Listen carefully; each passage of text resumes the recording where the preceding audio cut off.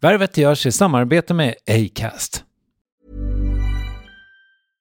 Hey, I'm Ryan Reynolds. At Mint Mobile, we like to do the opposite of what Big Wireless does. They charge you a lot, we charge you a little. So naturally, when they announced they'd be raising their prices due to inflation, we decided to deflate our prices due to not hating you.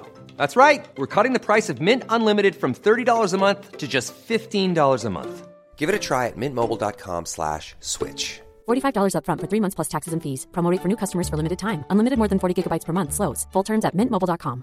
Hey, it's Ryan Reynolds, and I'm here with Keith, co-star of my upcoming film, If, only in theaters May 17th. Do you want to tell people the big news? All right, I'll do it. Sign up now and you'll get unlimited for $15 a month and 6 months of Paramount Plus Essential Plan on us. mintmobile.com/switch. Upfront payment of $45 equivalent to $15 per month. Unlimited over 40 gigabytes per month. Face lower speeds. Videos at 480p. Active Mint customers by 531.24 get 6 months of Paramount Plus Essential Plan. Auto renews after 6 months. Offer ends May 31st, 2024. Separate Paramount Plus registration required. Terms and conditions apply if rated PG. Cool fact, a crocodile can't stick out its tongue. Also, you can get health insurance for a month or just under a year in some states. United Healthcare short-term insurance plans, underwritten by Golden Rule Insurance Company, offer flexible, budget-friendly coverage for you. Learn more at uh1.com. Värvet presenteras i samarbete med Nasonex, utomhusmöjliggöraren, som de inte kallar sig av någon märklig anledning. Men det är i alla fall Sveriges mest köpta antiinflammatoriska nässpray mot allergisk snuva. Och nu kommer ett litet test, så fram med papper och penna du som lyssnar, nu kör vi. Fråga 1. Vill du vara ute mer i naturen? Fråga 2. Sitter du framför en skärm lite för mycket? Fråga 3. Är du allergisk? Om du har svarat ja på någon av frågorna så tycker jag att du ska bege dig till beanoutsider.se. Jag vill för övrigt poängtera att Nasonex nässpray är ett receptfritt läkemedel från 18 år för behandling av symptom vid säsongsbunden och perenn allergisk snuva. Rådfråga läkare om du är eller tror dig vara gravid eller ammar, eller om du planerar att skaffa barn, har en obehandlad infektion i näsan, nyligen har genomgått en näsoperation eller har en skada i näsan. Får ingen effekt inom 14 dagar eller om du redan använder läkemedel med kortison ska du kontakta läkare. Använd ej mer än 3 månader utan läkarkontakt. Stort tack Nasonex och beanoutsider.se. Herregud.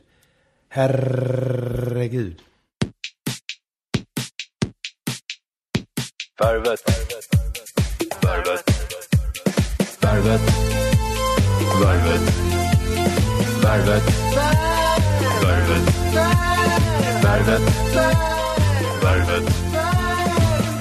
Hej och välkommen till det 169:e avsnittet av Värvet med Björn Ranelid, men också med mig, Kristoffer Triumf. Och på sätt och vis så kan man väl säga att Björn Ranelid är lite av min favorittyp av gäst. Alltså det vill säga en person som väldigt många tycker väldigt mycket om, men som man kanske inte vet särskilt mycket om.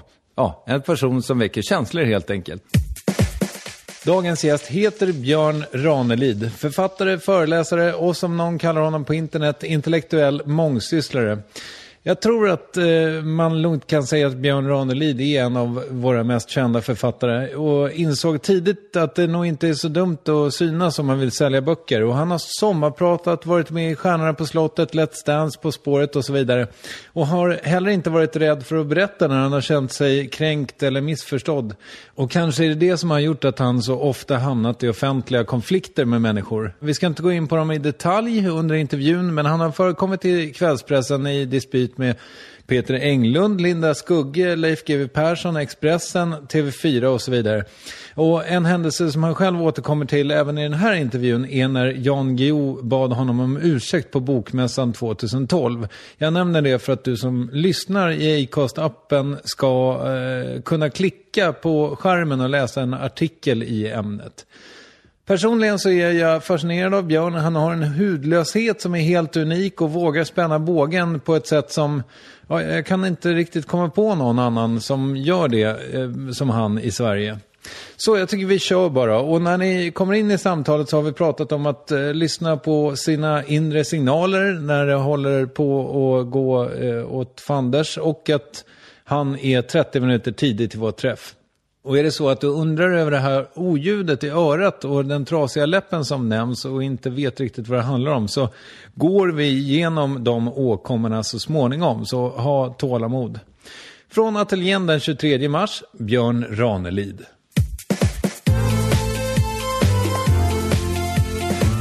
Hur mår du? Ja, just nu mår jag väldigt bra. Jag kan säga att jag är inne i slutskedet av ännu en roman, vilken jag lämnar in till mitt förlag Bonniers om cirka 3 veckor. Den heter Barnet och överbefälhavarens hemlighet. Det är min 34:e bok. Kan du berätta någonting om den? Ja, detta är en roman som ska visa på den konstlade gränsen mellan en privatperson och en befattningshavare. I detta fallet den högsta befattning du kan ha i svenska försvarsväsendet. Av olika skäl så krackelerar han i samband med en presskonferens och börjar gråta. Därför att han bär inom sig minnen från barndomen och en del andra handlingar som han har burit med sig sedan gymnasietiden och när han träffar sin hustru Maria. Eller kvinnan som blir hans hustru. Och helt plötsligt så är det så att den där konstlade gränsen mellan privatpersonen Axel Wiman och den offentliga personen faller. Så allting som han har upplevt tränger ut genom porerna. Så han drabbas av en form av psykisk kollaps. Så i den stunden så är det som om en svag bris drar genom ett rapsfält i hans barndom. När han börjar gråta. Det är ett stilla gråt. Men i detta gråtet finns också hans syster som hade Downs syndrom. Det vill säga var lindad i den 47:e kromosomen. Jag vill alltså visa på den konstlade gräns som finns mellan höga befattningshavare som ärkebiskop, konungen Karl XVI Gustav, presidenten i USA eller ärkebiskopen och privatpersonerna. Vad hände med en Khrushchev eller en amerikansk president under Kubakrisen? Vad hände med John F. Kennedy när han svär presidenteden, när han är medveten om att han har en syster som har lobotomerats, Rosemary Kennedy, den första och äldsta dottern där i familjen, 9 barn, och skickas iväg till ett nunnekloster.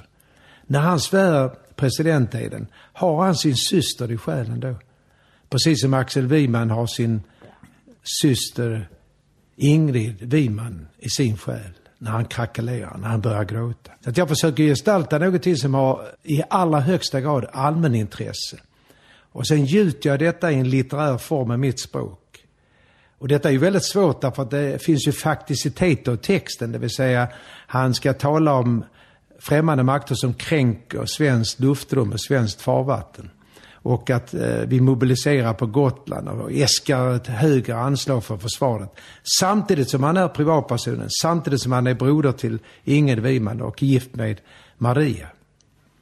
Vår ÖB har väl också, Sverker Göransson, har väl också, det är inte helt taget ur luften, fast det var en annan grej, men han har väl varit utbränd och sådär, det är väl ganska unikt. Ja, han har varit sjukskriven just för detta. Och jag tror också att i hans fall då, utan att det finns några andra likheter, i hans fall är det på det sättet att han inte försökte dölja detta på något sätt, utan han har ju talat öppet om det. Och det hedrar honom. Ja, jag tycker det är en styrka. Och att jag tror också det är väldigt viktigt för människor idag, framförallt unga människor, att vi tar bort de här fördomarna och den här enfalden kring mellan vad en psykisk sjukdom är och vad en somatisk och psykisk frisk människa. För de gränserna menar jag är flytande. I den betydelsen att på 1000 av en sekund kan du drabbas av en olycka i familjen. Ett barn kan dö. Det kan hända något konstigt och tråkigt i samband med förlossning.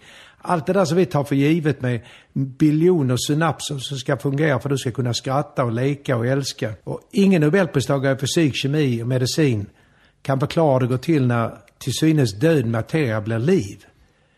Och alla människor på jorden bär otaliga generationer inom sig. Så individualismen är en lögn. Det är en av världens mest spridda lögner. Och dessutom så har jag tagit reda på nu av genetiker att ingen människa är exakt lik en annan. Så enäggstvillingar har inte identiska genuppsättningar. För mutationerna börjar redan i konceperingsögonblick. Alltså kan jag påstå rent biokemiskt och vetenskapligt empiriskt att varje människa på denna jord existerar endast ett exemplar. Och så drar du den etiska implikationen av det. Och när hon är borta kan hon aldrig ersättas av någon annan. Och drar du ytterligare en etisk implikation av detta, så dräper du inte andra människor, mördar inte andra människor, skadar inte andra människor. Jag har tänkt på det nu när jag har lyssnat på intervjuer med dig och nu när jag får prata med dig i verkligheten för första gången också. Att det känns som att du nästan allting du säger har du tänkt förut.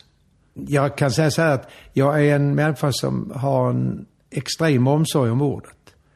Jag anser att vi slarvar med orden och det är därför vi säger elaka ord till varandra. Och skriker och gormar på fotbollsarenorna, kallar varandra för fula ord. Jag menar att i de fall där barn blir mobbade så är det ju 9-10 fall genom ordet. Jag ska nu säga en mening som aldrig sagts i världen tidigare. Det är att Zlatan har blivit utvisad 4 gånger enbart på grund av ordet. Inte på grund av sparkar på benen. Du blir hårdare straffad idag av ordet och okvädningsord än vad du blir om du sparkar någon på benen. Ingen har fått Nobelpris i tystnad. Och påven i Vatikanstaten och Obama och Zlatan undkommer inte ordet. Ordet har aldrig varit så starkt som det är idag. Det är ljusets hastighet 30 000 mil i sekunden. Men själen är ännu snabbare. Så jag brukar skoja och säga att en viss person, Neil Armstrong, i september månad 1969 var väldigt senfärdig när han satte första foten på månen. För jag hade varit på månen innan. Jag var på solen 30 000 gånger.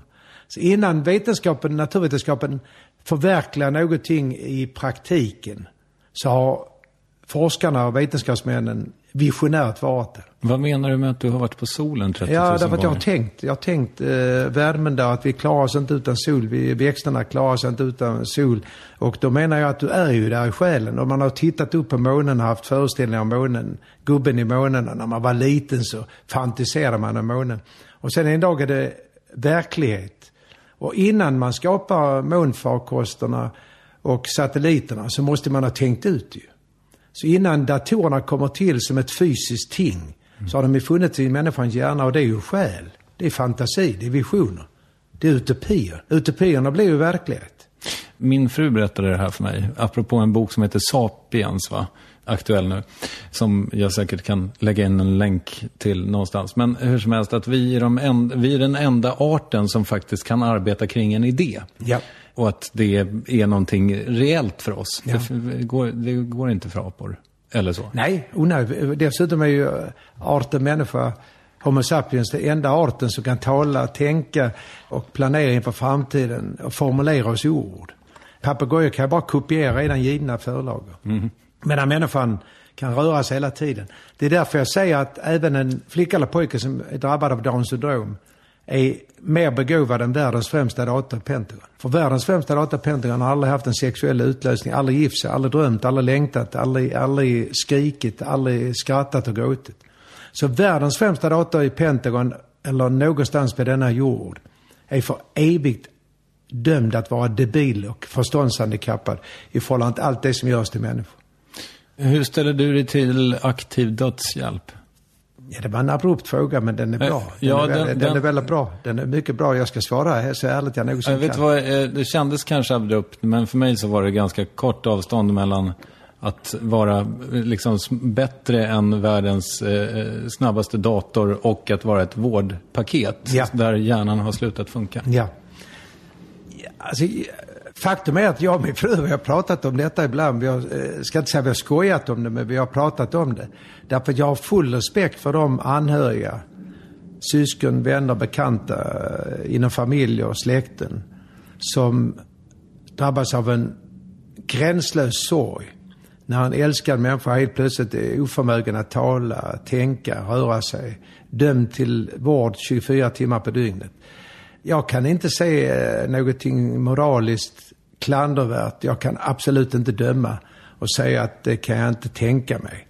Utan jag har respekt för ett sådant beslut. Och jag tror dessutom att alla de som kommer fram till det i samklang med sina anhöriga har tänkt över det kanske mer noggrant än de flesta människor tänker över en enda handling i livet. Eftersom det är den sista handlingen och den mest ödesmättade och avgörande. Så att det, på något sätt ställs livet på sin spets i den stund att fatta ett sådant beslut. Så jag kan inte alls fördöma detta, och tvärtom skulle jag vilja säga att det är inte omöjligt att jag själv skulle kunna tänka de banorna. Att jag skulle säga till Margareta eller barnen att ni har min fullmakt om jag skulle drabbas av en obotlig sjukdom och ligga fjättrad vid en säng 24 timmar om dygnet. Fasiken, du fyller 66 i år alltså. Ja. Det kan man inte tro. Du är i otroligt god form, va? Ja, jag tränar. Ja, det gör det. Hur håller du dig i form? Ja, vi har köpt ett löpband. Okej. Och sen får du inte glömma att jag har varit aktiv fotbollsspelare på hög nivå. Och sen har jag tränat sedan jag var 6 år. Mm. Men det är ju också ett syskon till att jag håller livet heligt. Jag har sån respekt för människor som har drabbats av olyckor, som sitter i rullstol och som är handikappade. Jag har själv ett barnbarn som har ett syndrom. Jag föll och spräckte min skalle när jag var 5 år gammal. Mm. Jag hade läppen som jag blev opererad för 3 gånger.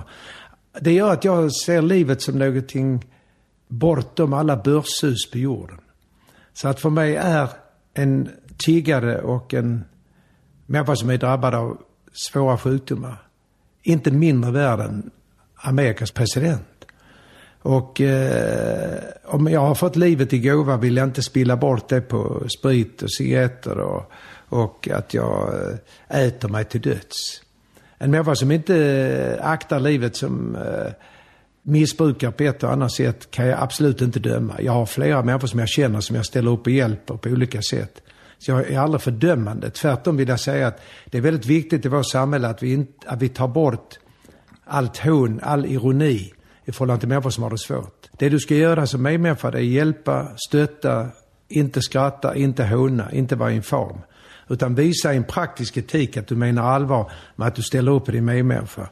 Och jag gör sådana handlingar. Jag drog in 500 000 kronor till flickorna i Afghanistan för att de ska kunna gå i skolan.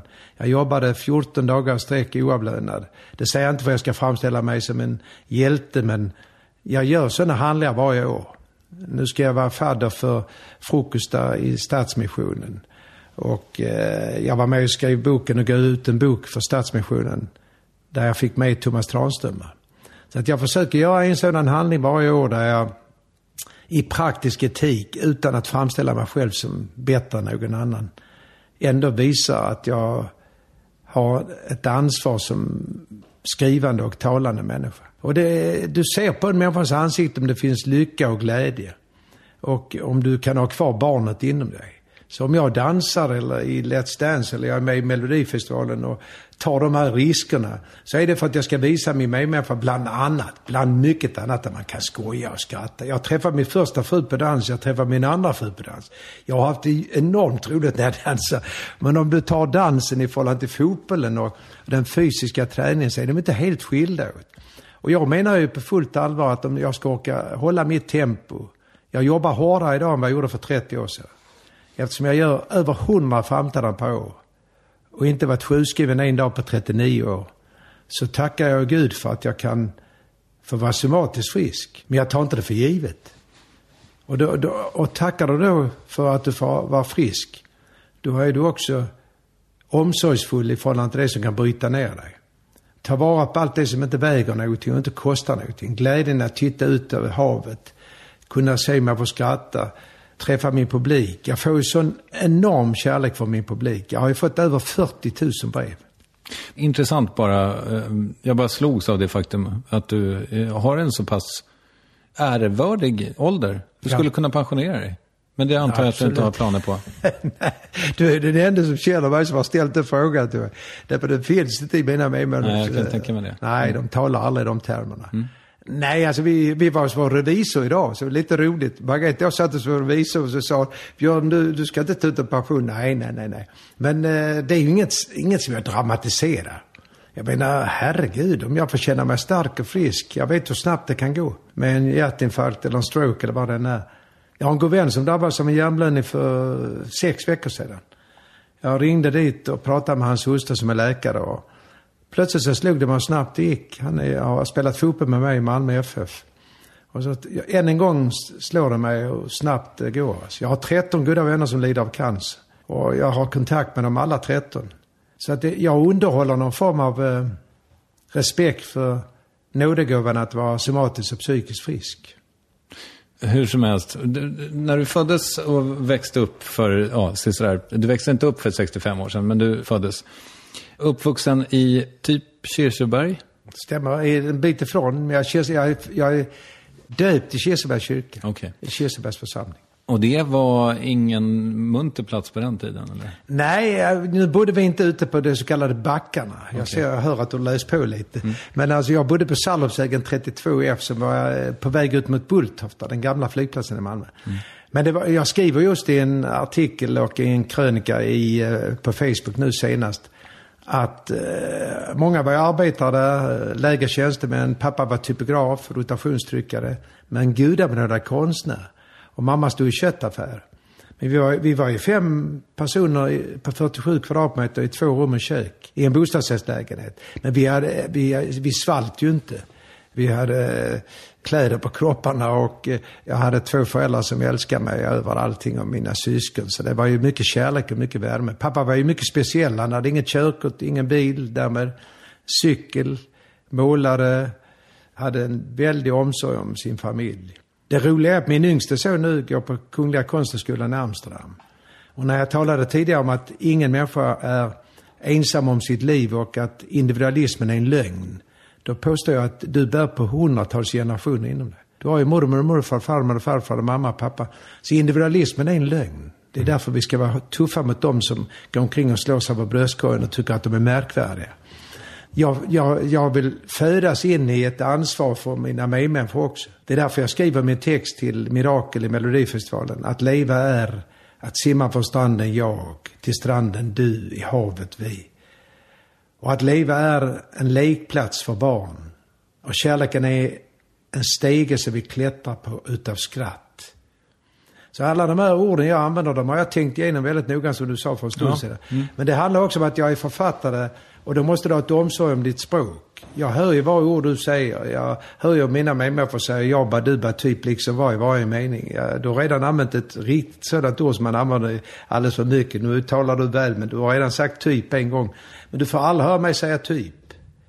Så när någon i tv säger att jag kommer typ imorgon, då är det ett fjät ifrån att fröken Ur säger 23:59 typ. Och när de säger till mig att jag pratar skånska, då säger jag om jag äter inte räkor. Jag öppnar inte dörren. Jag öppnar dörren och jag äter räkor. Och jag är väldigt stolt över min skånska. Det är som några må säger till mig när de ser mig ute eller hör mig.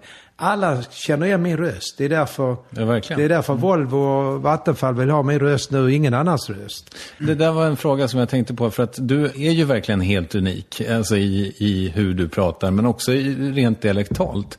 Om jag hade träffat dig då 1957, pratade du likadant då? Ja, du är en riktigt rolig utfråga. Jag har bestämt mig för innan jag kom hit att alla svar och svår ska vara 100% ärliga. Jag tycker inte om människor som hycklar. Nu får du inte glömma att den 13/6/1989 flyttade jag och Margareta med barnen till Stockholm. Och har du bott 25-26 år snart i Stockholm, så omedvetet, rent fonetiskt och när det gäller nästan så prosedin, så får du in kanske en liten rikssvensk eller uppländsk satsmelodi. Men det är inget som jag strävar efter. Jan Malmsjö är född i Malmö, men han talar inte skånska, men han skojar. Siw Malmkvist pratar ju väldigt utpräglad rikssvenska, men är född i Landskrona i Borstahusen. Men jag hör på mina R och N och R och S och R och T att de har blivit superdentaler. Och superdentaler, det är att du assimilerar R, N och RT så det blir force, mört, flört istället för force, mört, flört. Men det är inget som jag har strävat efter för att jag ska få en originell skånska, utan det är en följd av att jag dessutom rör mig över så breda sociala fält. Så att det finns ju ett rent sociologiskt faktum idag när det gäller språkbilden och dialekterna, att eftersom vi lever så tätt med radio, tv och annat, så jag ska inte säga att dialekterna utplånas, men de blir allt mindre utpräglade. Visst. Jag är bara nyfiken, men har du någon aning om, alltså om du skulle, hur tror du att du lät 1950? Jag vet till exempel att jag aldrig har sagt ordet rälig eller glyttig. Och det är typiskt skånska och det var inte för att jag var snobbig, för jag var aldrig snobbig. Det är bara det att det ingick inte i min språkbild. Och Per Cindy Larsson, han var hemlig gäst hos Babben i ett tv-program. Han höll upp en penna, så sa han, varje gång jag håller en penna i handen så säger jag, penna, mitt namn ska vara Björn Ranelid. Och när Ann Lundberg blir intervjuad av mig, om mig eller kring mig nu i en dokumentär som görs av mig, Då säger hon, han var likadan när han undervisade oss i filosofi. Och då var ju inte jag känd. Nej, just. Så om du tar Ann Lundberg som har gjort så mycket på tv och Per-Sine Larsen, så är de så att säga autentiska bevis på att jag inte har förställt mig. För de har ingenting för att säga till någon som intervjuar dem att Ranelid är likadan idag som han var för 30 år sedan. Och jag tycker inte om människor som spelar teater. Så att om du lyssnar på alla intervjuer som jag gjort med mig redan från början, så kan du nu konstatera att jag talar inte så mycket annorlunda i samband med min första intervju som gjordes för, jag tror den gjordes tillsammans med Odd Neirum, den norske konstnären, och jag var med i samma kulturprogram. Och lyssnar du på det så hör du att jag pratar ungefär samma skånska som jag gör nu. Väldigt speciell konstnär, otroligt skicklig. En ekvilibrist. Ja. Alltså ett syskon och en lärjunge till Rembrandt i färgsättningen. Och dessutom har han ju redovisat när han såg första Rembrandt-målningarna hur mycket tid och kraft han la ner på att studera mästarna, de stora själländska mästarna. Han är ju en figurativ mästare, men han är också en konstnär som är klaviant i betydelse att han skapar figurer och kroppar och människor som kan ha drabbats av ett 3:e världskrig. Det vill säga de är stympade, det kan vara hända något med genetiken, precis som efter atombomberna i Hiroshima och Nagasaki i augusti 1945. Att man nedärver genetiska skador på grund av det som hände i andra världskriget. Jag brukar försöka att göra något slags meditation kring gäster som jag ska få träffa. Och det finns några sådana grejer som när jag försöker hitta essensen med min nyfikenhet för dig, så är det en av de sakerna som jag är mest nyfiken på är hur man, och jag vet att du har gått in i något slags vägg eller blivit utbränd eller deprimerad för sådär 5, 6, 7, 8 år sedan. Men du får utstå så mycket, känns det som. Mm. Alltså det är nästan öppet skottpengar på Björn Ranelid medialt. Hur fan orkar man? Ja, det är därför att jag vet om att mesta av de som skjuter på mig är ju avundsamma och hatiska och elaka. Och det mesta av skotten är ju dessutom falska. Fast vem jag än träffar, hur framgångsrik hen än är, så känns det som att det spelar ingen roll hur många 1000 brev man får som är positiva. Det är ändå det negativa man som fastnar. Mm. Jag är en sådan människa så jag lyssnar på de som är klokare än jag. Och jag tar till mig vad människor säger till mig. Och de som vill mig väl. Och jag har fantastiska barn, jag har en fantastisk hustru. De är lite klokare än vad jag är. Och ibland behöver jag stillna och reflektera över varför ger de sig på mig. Och om jag då betänker att en människa som du aldrig kunde drömma om ska be om ursäkt och gå ner på knä bokstavligen och gör detta, så måste det finnas ett skäl på att han tänker att Ranelid kan man inte ge sig på det sättet, därför att han vill ju ingen något ont. Och eftersom jag inte slåss och inte bråkar och inte svär, så förstår jag inte varför man ger sig på mig. Jag gör ju inga onda handlingar. Jag skriver mina böcker, jag framträder. Om jag får säga det utan att vara skrytsam, så har jag varit extremt framgångsrik. Och dessutom, det jag har gjort har ju ingen annan i Sverige gjort. Det är ju ingen annan som har gjort det jag har gjort. Men jag betraktar mig inte som märkvärdig eller bättre än någon annan människa. Däremot så har jag fått utstå mycket. Och den som har sagt det klokast av alla, nu för att jag ska referera till de som är kloka än vad jag är, det var Anders Palerud, som var kulturredaktör på tidningen Aftonbladet. Han sa till mig när han dog: du Björn, jag vet varför de ger sig på dig. Du har så stor träffyta. Och något så klokt har jag själv aldrig sagt.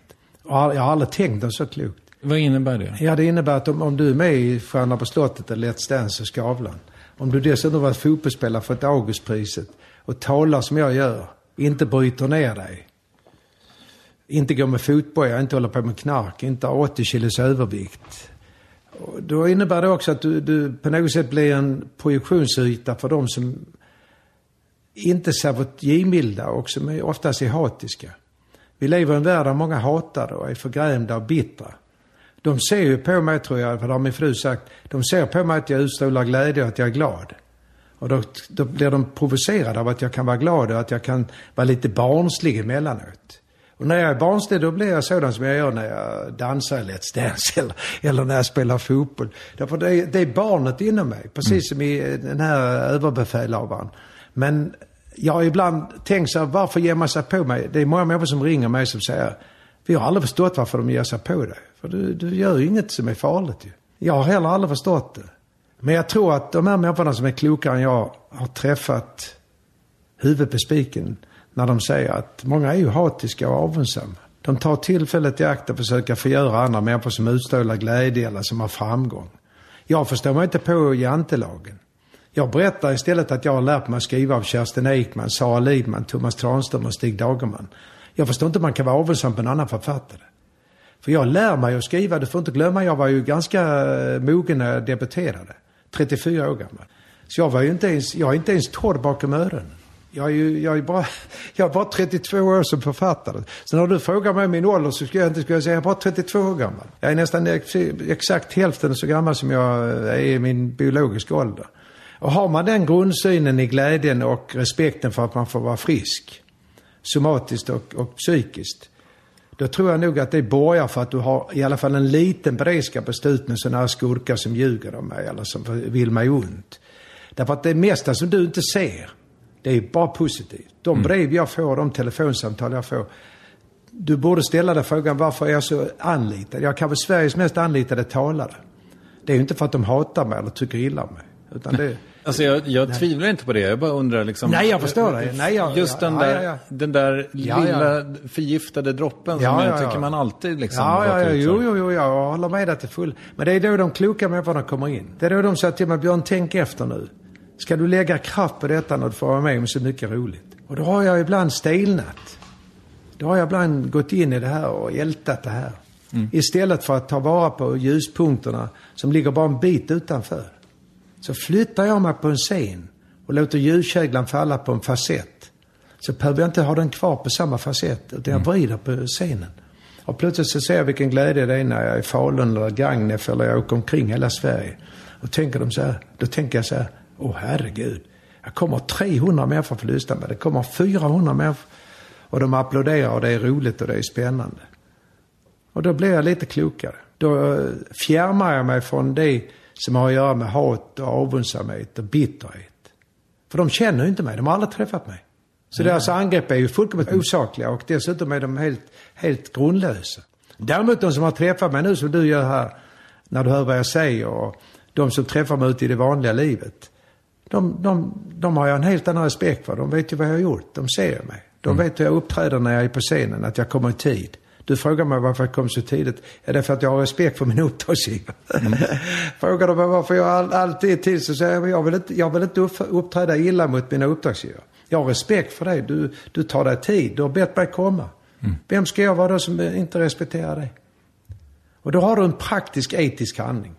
Då är det inte bara retorik. Jag är så trött på människor som bara sysslar med retorik. Jag sa till dig tidigare att efterleva, att visa på när man undervisar matematik eller vad det än är. När du växte upp då, uppenbarligen inte, eller hur var det? Hade ni massa böcker hemma? Nej, vi hade faktiskt kvalitet i den betydelsen att pappa och mamma hade då med små medel och på lån sett till, och jag har faktiskt fått ärva de böckerna. Så jag ärvde då Strindbergs, Lagerqvist, Selma Lagerlöfs och Lagerqvists samlade verk. Och de är halvfranska band. Och några var helfranska. Det innebar att de trycktes då på förlagshuset Norden. Och det kostade mycket pengar. Men mamma hade den insikten om kvalitet, och pappa också. Och pappa visade mig konstböcker. Plus att han talar väldigt mycket om konst. Så ingen av dem var ju student. Ingen av dem hade gått på universitet. Ingen av dem hade studerat i någon mån så att man kunde likna det vid läroverk eller universitet. Men icke desto mindre hade de ett kvalitetsmedvetande för ordet och bilden och musiken. Det var därigenom jag kom i kontakt med Jussi Björling. Och jag har skrivit boken om Jussi Björling. Det är jag som har skrivit praktverket om Jussi Björling. Så att om du betänker detta, att jag har på något sätt slutit cirkeln när pappa och mamma pratar om Jussi Björling. Och sen en dag så är jag där framme och skriver texten om Jussi Björling. Så det du bär med dig från barndomen, det kan sedan fälla ut i vuxen ålder. Det är därför det är så viktigt att man värnar om små barn. För de är nämligen det sköraste som finns på jorden. Och de är dessutom pilen som färdas mot framtidens hjärta. Så att alla små barn, din son och andra barn på denna jord, ska alltså fridlysas. Och de ska inte fridlysas i en slags ideologisk mening eller för att man är snäll eller vänlig. De ska fridlysas därför att mänskligheten klarar sig inte utan känslighet. Och barnen är känsliga och ska så förbli. Och vi ska inte, den största och värsta stölden på jorden, det är att beröva ett barn barndomen. Har du ett slags hudlöshet liksom, som du har försökt behålla i det där? Ja, det är också en väldigt bra fråga. När jag tycker att en fråga är bra, då säger jag att den är bra. Jag försöker behålla det, och jag har aldrig strävat efter att ha en konstlad tuffhet eller så. Men jag är ju tuff på många sätt, men jag är inte en sådan människa som går omkring och säger att jag är förhärdad eller att jag står ut med vad som helst. Är du kränkt eller de har gett sig på dig eller du känner dig orättvist behandlad, då ska du visa detta. Men sen ska du kunna förlåta också. Möt din medmänniska, titta i ögonen, möt ansiktet, säg att det här var dumt, och så gör man upp om detta. Och sen går man vidare. Du sa att du inte vill gräva i gamla oförrätter och sådär, och det respekterar jag till fullo. Jag tänker bara just apropå det här med Guillou till exempel. Ja. Alltså, är det så att känner du att du har du fiender? Nej, så det är det jag säger att jag inte har det. Jag har ingen fiende till mig. Jag förstår det. Jag har aldrig skrivit ett ont ord om honom. Och jag tycker inte illa om honom heller. Tvärtom ska jag säga att jag hedrar honom verkligen för att han gjorde denna handling. Så att jag är en av dem som säger att han har gjort ett fantastiskt arbete med tanke på allt han har läst, allt han har skrivit, och han har uträttat mycket av stort värde. Han har ju dessutom sett till att vara väldigt idog och flitig. Och det kan ingen ta från honom. Så du har inga fiender? Nej, det kan man inte påstå. Jag har ju människor som har gjort mig ont på olika sätt, men jag betraktar inte dem som fiende. Alltså fiende talar man om människor som utför mord och som skadar dina medmänniskor eller någon i din familj. De kan jag möjligtvis skulle betrakta som fiende, men jag tror till och med jag skulle kunna förlåta ganska mycket av, kanske inte våld mot mina barn, men jag skulle förlåta väldigt mycket. Du sa förut att du har kunnat älta. Absolut. Har du gjort dig fri från det? I det närmaste. Men det tog lång tid. Och det har kostat på. Alltså det är ingenting som du plockar bort i en handvändning. Nej, det förstår jag. Nu måste du ha absolut klart för dig att jag kan vara en av Sveriges mest exponerade människor när det gäller media. Och du får skilja mellan när du har en strid på din arbetsplats i en trängre social kontext. Med 3 personer eller 7 personer eller i familjen. Och när jag är på löpsedeln för att jag har krockat med en bil eller vad det är. Alltså det är stor skillnad, och det har många människor svårt att förstå. Jag kan inte gå ut och ställa till rätta för 3 miljoner människor. Jag får kanske tala med 5 eller 10. Men då är det enda som räknas att när jag är ute och föreläser att jag visar vem jag är i en konkret mening. Och då får det ta den tiden. Och dessutom tror jag nog att människor inser också att mycket av det som skrivs och sägs inte är sant, eller det bara kommer till som en slags, vad ska vi kalla det för, journalistisk slarv. Var kom skrivandet ifrån då? Ja, det var den 4:e goda fråga jag fått. Jag var sen där också. Men jag ska säga till dig, jag började nog exakt skriva på en speciell dag. Och det var när min barndomskamrat och studentkamrat Sven-Göran Olsson sa till mig att jag skulle läsa Stig Dagermans roman Bröllopsbesvär, som lustigt nog kom ut samma år som jag född, 1949. Och när jag hade läst Bröllopsbesvär så plötsligt insåg jag, kan man skriva på detta sättet? Herregud, sakta i backarna. Sån gjorde Gud snigeln eller vem som än gjorde den. Och helt plötsligt insåg jag hur fri man kunde vara i sitt tänkande och när man skriver. Och när jag började läsa Stig Dagerman, och sen hade jag då som mammas och pappas klassikerböcker med Lagerqvist, Strindberg och Selma Lagerlöf. Då plötsligt insåg jag att, herregud, vilken barbarisk frihet som gäller i språket. Och jag kallar det för en barbarisk frihet för den är paradoxal. Du kan också gå under genom att allting är möjligt när du skriver. Det hände nog för Stig Dagerman. Det hände för Olle Hedberg. Det hände för Ville Moberg och Karin Boye som samtliga begick självmord, och Harry Martinsson som begick harakiri. Så ordet är inte bara världens mäktigaste medel idag och vapen idag. Det är dessutom farligt och ska behandlas varligt för att rimma. Men det är också något som är väldigt uppfordrande. För du kan må dåligt av det som sägs om dig, och du kan skapa gift genom att vara elak i skrift och i tal. Så därför måste du också betänka när du skriver att allting är möjligt när du skriver, men det är också din begränsning. För det du har fäst på ett papper och det du lämnar in som ska bli bok, det kan du inte ändra igen. Utan när det är tryckt så är det befäst. Då står det ju på biblioteken i ett visst antal år. Så att ordet för mig är inte bara någonting stort och märkvärdigt och unikt. Det är samtidigt någonting som bär inom sig faror och hot och ansvar. Jag skulle vilja säga ansvar mest. Det du skriver under som president i USA, det du säger till din medmänniska om du är Putin eller du är Merkel, det förstår ju alla vilken kraft det är det. Och du säger 5-6 ord. Jag brukar säga att om du negerar krig och ska lämna ett meddelande från Kreml till Washington, om du säger att det inte faller att vi inte skapar krig eller vill skapa krig, då är det en dubbla negation och det är ett positivt sanningsvärde.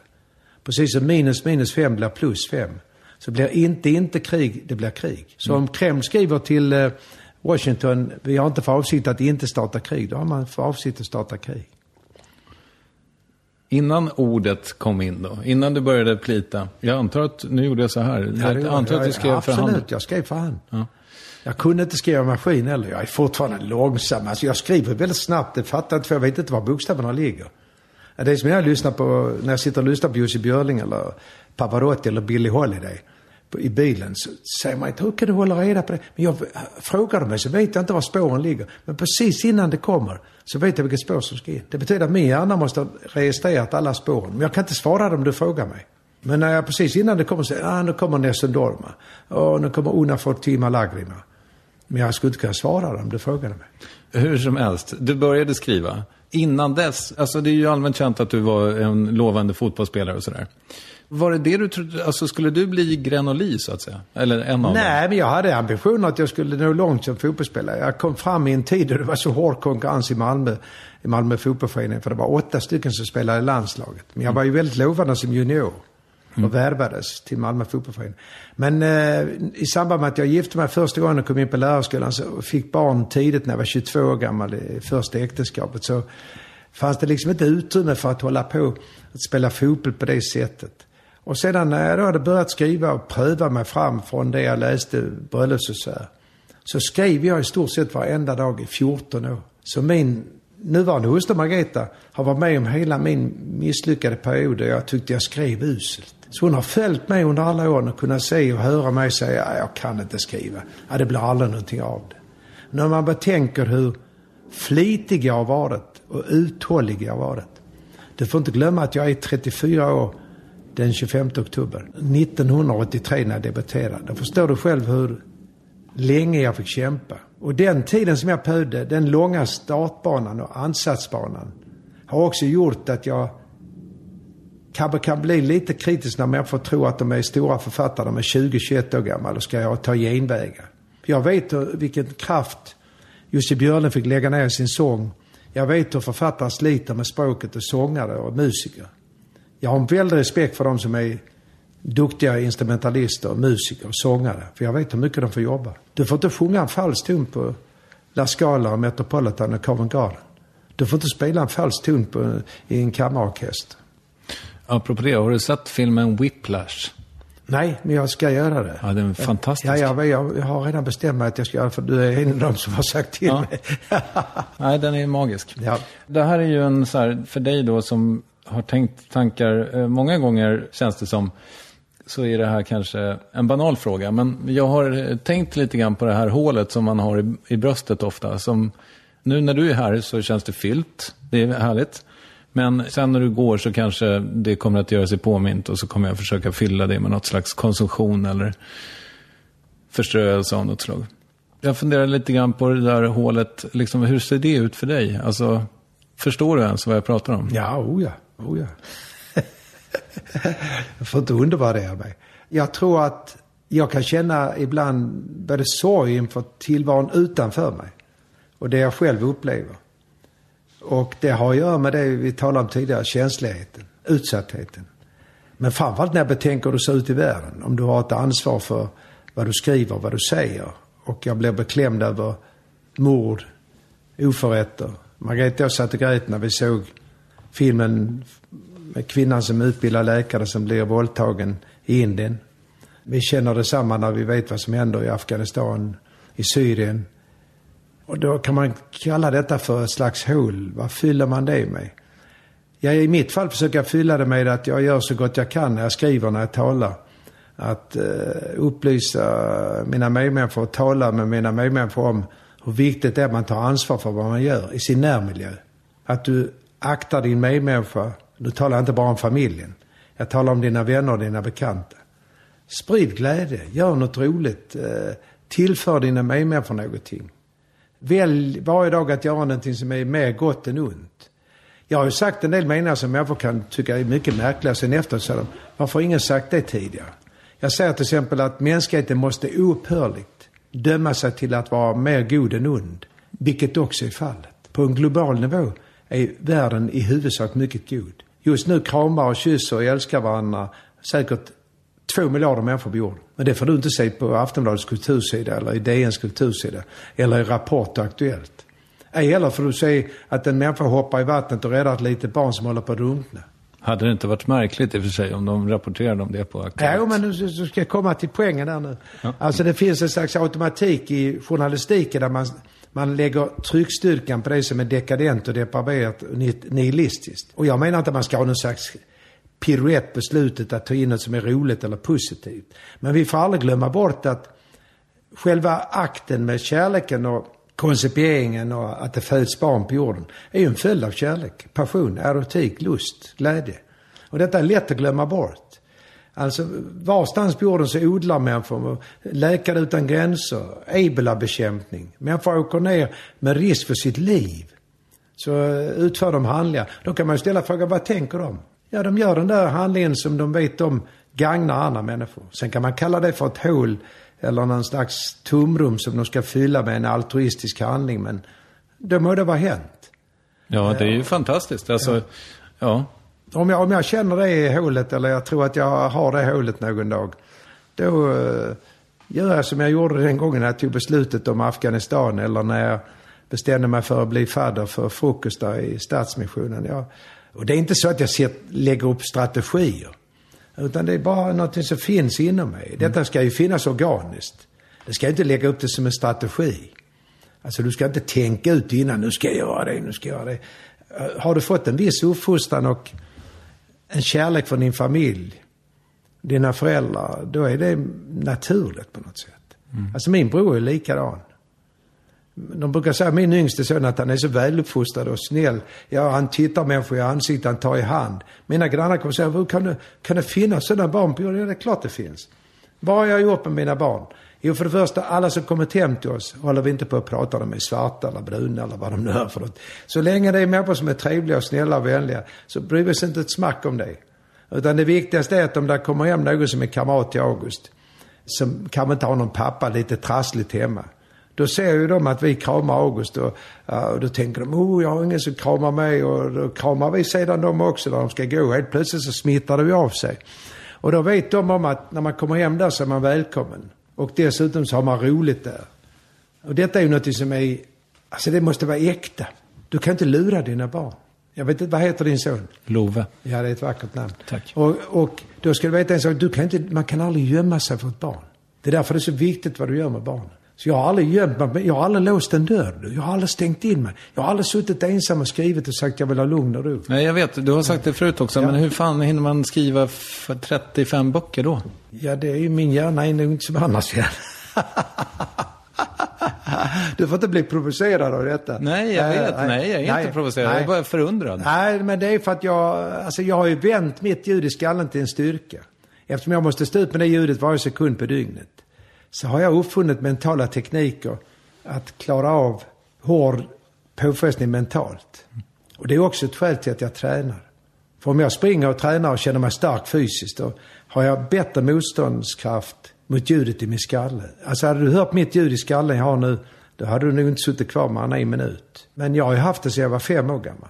Det är väldigt högt. Det låter som du sågar genom ett stycke trä. Och det fick du när du spräckte din skalle? Jag spräckte skallen. Skickades hem. Förväxla röntgenplåtarna. Mamma har berättat det för Margareta. Jag var ju hemma i 3 dygn. Och jag kräktes och var yr. Jag kommer ihåg varje sekvens när en läkare jagar mig för att de ska ta mig en tröja för de ska röntga mig. Och jag springer i en korridor och jag är yr och känner mig konstig. Jag minns till och med att jag kräktes i en dagbrunn när jag kom upp. Jag kan ha legat i en halvtimme för det var ingen som såg mig där. Det var ner från en trappa i en tvättstuga. Jag kan ha legat där en halvtimme. Men jag blev påkörd av en kälke när jag var 11 år gammal. Och då lyfte min broder upp mig till ambulansen. Så den smäller man nästan värre än den jag fick när jag var 5 år. Tinnitus uttalar det annorlunda. Ursäkta en gång till. Tinnitus, Ja. Du säger... Tinnitus ska det uttalas. Ja, just det. Men det är något slags tinnitus du har. Ja, det är ljud i skallen. Jag har ett högt ljud som är som en såklinga. Alltså om du tänker dig hur det lät en gång i tiden när du stängde av din televisionsapparat. Så låter ljudet. Någon gång slår det om och blir lite dovare, lite mörkare. Jag sa en gång till Marita när vi hade det gamla sommarhuset, då måste vi åka till sjukhuset. Jag var beredd att destruera och klippa av hörselnerven på båda öronen. Hade det hjälpt? Nej, jag läste om en amerikansk läkare som dessutom var fysiker.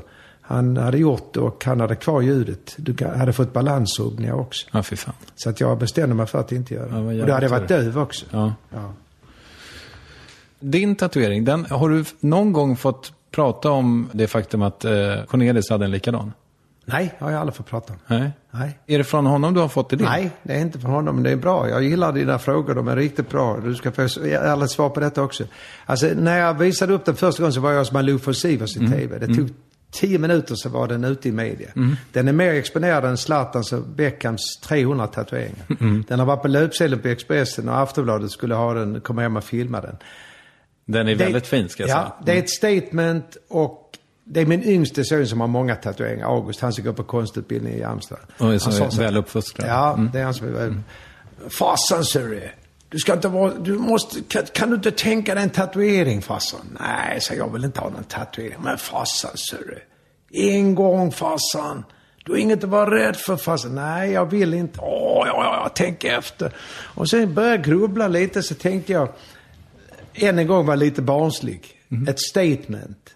En tiger på en björn som kör jaguar. Är ju faktiskt oslagbart. Det är ju ingen som ska slå det. Dessutom är det så att under andra världskriget så var devisen nationellt en svensk tiger. Det är ett verb, det är ett substantiv. Och det innebär också att tigern är utrotningshotad. Och den svenska skönlitteraturen är utrotningshotad. I denna strida ström. Inget ont om detektivromaner, men jag är en av de få författare som har skrivit 33 böcker utan att en enda gång skrivit en detektivroman. Så jag har tagit det beslutet att aldrig göra det. Och dessutom är det så att jag skulle önska att du ställde frågan, men jag säger det utan att du har frågat mig. Genom nu det jag skrev om massakern på Biskopsgården och det jag skrev om Sveriges vapenhandel med Saudiarabien och mitt öppna brev till Jimmy Åkesson den 13/9/2014, så är jag Sveriges mest lästa författare idag. Därför vi har en inskränkt syn på detta med antalet läsare. Man tolkar det med automatik som antalet sålda böcker. Och det är inte frågan om det. Jag talar och jag skriver. Jag har nått cirka 7 miljoner människor. Eftersom jag har gjort alla Sveriges största tv-program och gjort 3500 framträdanden. Skrivit över 800 essäer. Och 845 000 människor har läst vad jag skrev om massakern i Biskopsgården. Det finns ingen svensk författare som säljer 845 000 böcker på 3 dygn. Så att det är den där utrotningshotade tigern ligger nu här och sover på min bröstkorg. Och det gläder mig att du säger att den är fint gjord. Jag fick reda på av tatueraren att Vreeswijk hade en sådan, men det visste jag inte om. Aha, okej. Var gjorde du den någonstans? Den gjorde jag på Sankt Paulsgatan. Okej. Hans tatuering var nu lite längre när jag fick reda på. Min är ju uppe synlig. Och jag vill inte ha den i färg. Utan då kan man fylla i sedan om man inte är nöjd med det. Men det blir bara en tatuering. En tiger på en björn som kör jaguar. Men tiger särskilt mycket, det gör du ju inte. Ja, det var också det var ju ett retoriskt påstående och det var en följd av alla uppfattningar för att påbilder som gäller om mig. Det var väldigt roligt. Jag gläder mig att även du kan slinta. Då ska du få ett svar som du inte kan räkna med. 95% av mitt vakna dygn är jag tyst. Och jag förstår att inte du heller kunde hålla dig. En journalist sa till mig från Expressen, du talar mycket, Björn. Ja, sa jag. I vilka sammanhang har du hört mig? I tv, radio och på scenen? Ja, det vet jag är betald för att vara tyst. Så när du står på scenen ska jag inte säga någonting. Och Zlatan rör inte bollen, han står vid mittlinjen hela matchen. Han har 2,5 miljoner kronor i veckan för att inte röra den. Vänta lite ska jag. Och så sa jag, när du har hört mig i tv, tror du jag inbjuden i tv var tyst? Eller i radion? Nej. Tror du jag får betalt för att åka runt i Sverige och vara tyst? Nej. Men varför säger du så då? Ja, det var osedvanligt dumt, sa han. Bra. Jag har betalt för att tala. Ingen kommer att lyssna på tystnaden. Ingen har fått Nobelpris i tystnad. Och 95% av mitt vakna dygn är jag tyst. Jag är osedvanligt tystlåten människa. Men i Sverige blir du straffad om du kan tala. Ja, fast du vet vad, jag tycker om ditt korståg mot jantelagen, och jag tycker om också det faktum att du vid, vad kan det ha varit, 62 års ålder, går att tatuera dig synligt och inte skäms över det alls. Jag ska rätta det lite, jag var 65 år när jag tatuerade. Ja, okej, förlåt. Ja. Jag gjorde det i oktober 2014. Ja, det är bara ett halvår sedan. Ja. Mm. Nej, men jag tycker som sagt, jag har också väldigt svårt för jante. Jag tänker att om jag hade... Det är så himla lätt att skita i att göra saker. Absolut. Eller hur? Jag hade inte kommit hit om jag inte hört ett radioprogram med dig där du blir intervjuad.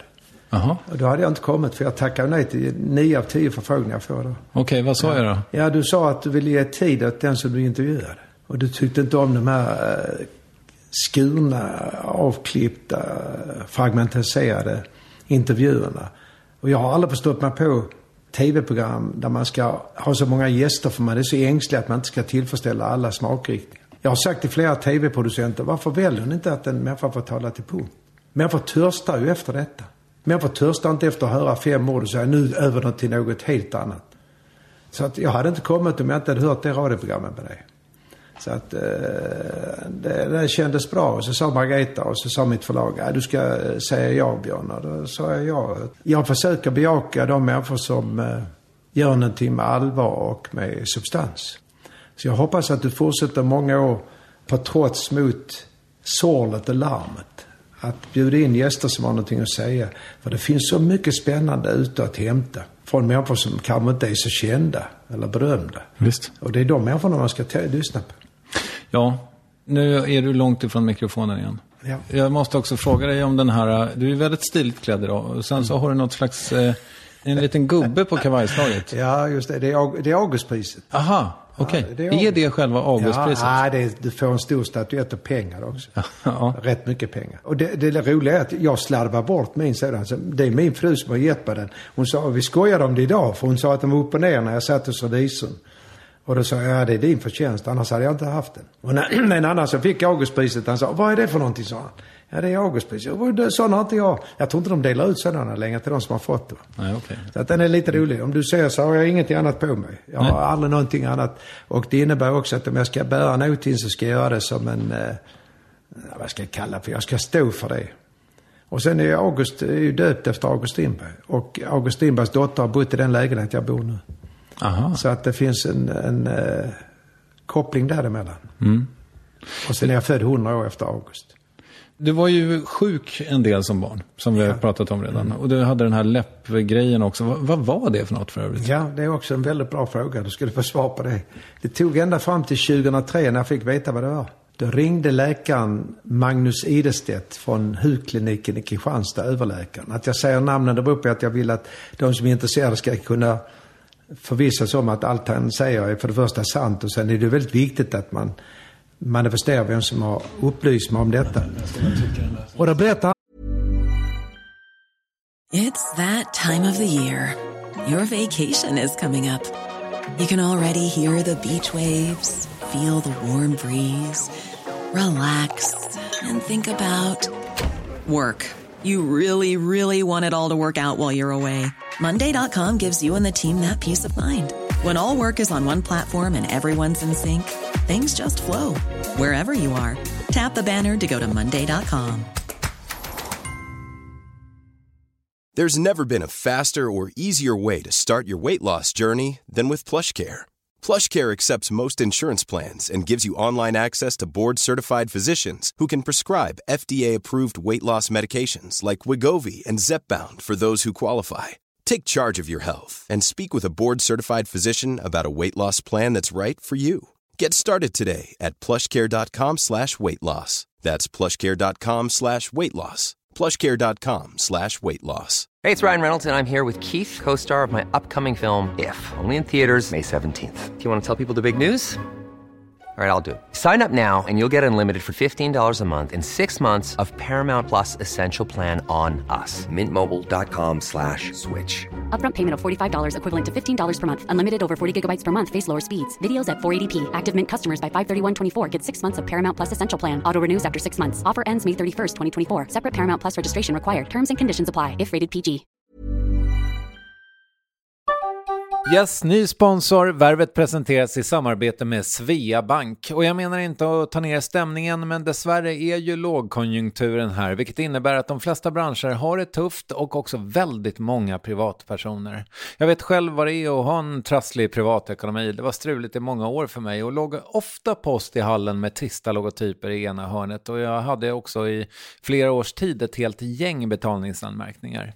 Och tyvärr är det nog många som har det svårt att få ihop till räkningarna just nu, som har hamnat i ekonomiskt trubbel. Och det här Svea Bank kan kliva in med något som kallas skuldfinansiering. Där löser de skulder hos inkasso och till Kronofogden, och till och med om Kronofogden vill sälja ditt boende har Svea Bank möjlighet att hjälpa till. I den här tjänsten får en personlig handläggare som gör en grundlig genomgång av din ekonomiska situation. De tar kontakt med dina kreditgivare och när ett lån beviljats löser de dina skulder åt dig och samlar dem i ett enda lån med en avbetalningsplan som din ekonomi klarar av. För om du har hamnat i klister, du är inte ensam och kanske kan det här hjälpa dig. På svea.com/skuldfinans kan du läsa mer. Tack Svea Bank. Even on a budget, quality is non-negotiable. That's why Quince is the place to score high-end essentials at 50 to 80% less than similar brands. Get your hands on buttery soft cashmere sweaters from just $60, Italian leather jackets, and so much more. And the best part about Quince, they exclusively partner with factories committed to safe, ethical, and responsible manufacturing. Elevate your style without the elevated price tag with Quince. Go to quince.com/upgrade for free shipping and 365-day returns. Hi, I'm Daniel, founder of Pretty Litter. Cats and cat owners deserve better than any old-fashioned litter. That's why I teamed up with scientists and veterinarians to create Pretty Litter. Its innovative crystal formula has superior odor control and weighs up to 80% less than clay litter. Pretty Litter even monitors health by changing colors to help detect early signs of potential illness. It's the world's smartest kitty litter. Go to prettylitter.com and use code ACAST for 20% off your first order and a free cat toy. Terms and conditions apply. See site for details.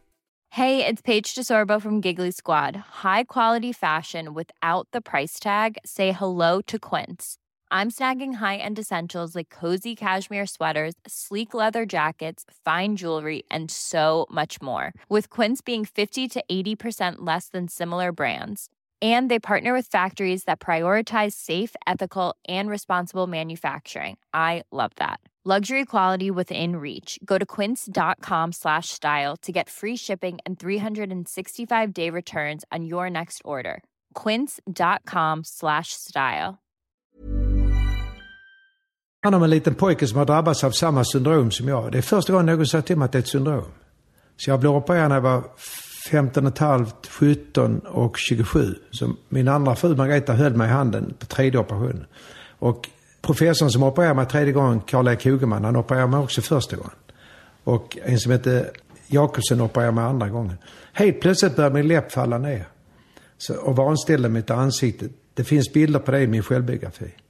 Så jag såg, det var ju groteskt. Och jag blev kallad för niggerläppen varenda dag i skolan. Jag blev mobbad i nästan 4 år. Så att jag hade inte en dag utan jag blev mobbad.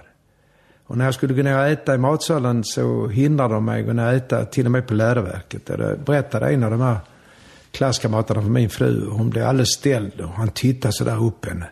Och tänkte, det här kan man inte skulle berätta. Så jag minns när de hindrade mig att gå ner och äta i matsalen. Så att jag kunde aldrig slappna av riktigt. Jag klämde ihop läpparna och försökte dölja hur fult det var. Och det tror jag nog också, alltså ljudet i min skalle och den här bortopererade läppen, det är ju något som du inte ser och inte hör. Icke desto mindre har det präglat min personlighet. Ja, det är klart. Det innebär också att jag mobbar aldrig en annan människa på grund av utseende.